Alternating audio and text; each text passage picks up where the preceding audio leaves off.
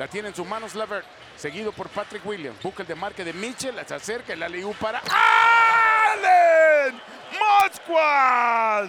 Tremenda clavada a 2 manos, la asistencia de Donovan Mitchell y la ventaja de 20 para los Cavs, 76-56. ¡Qué barbaridad! El juego ofensivo de los Cavs luciendo muy bien ahora.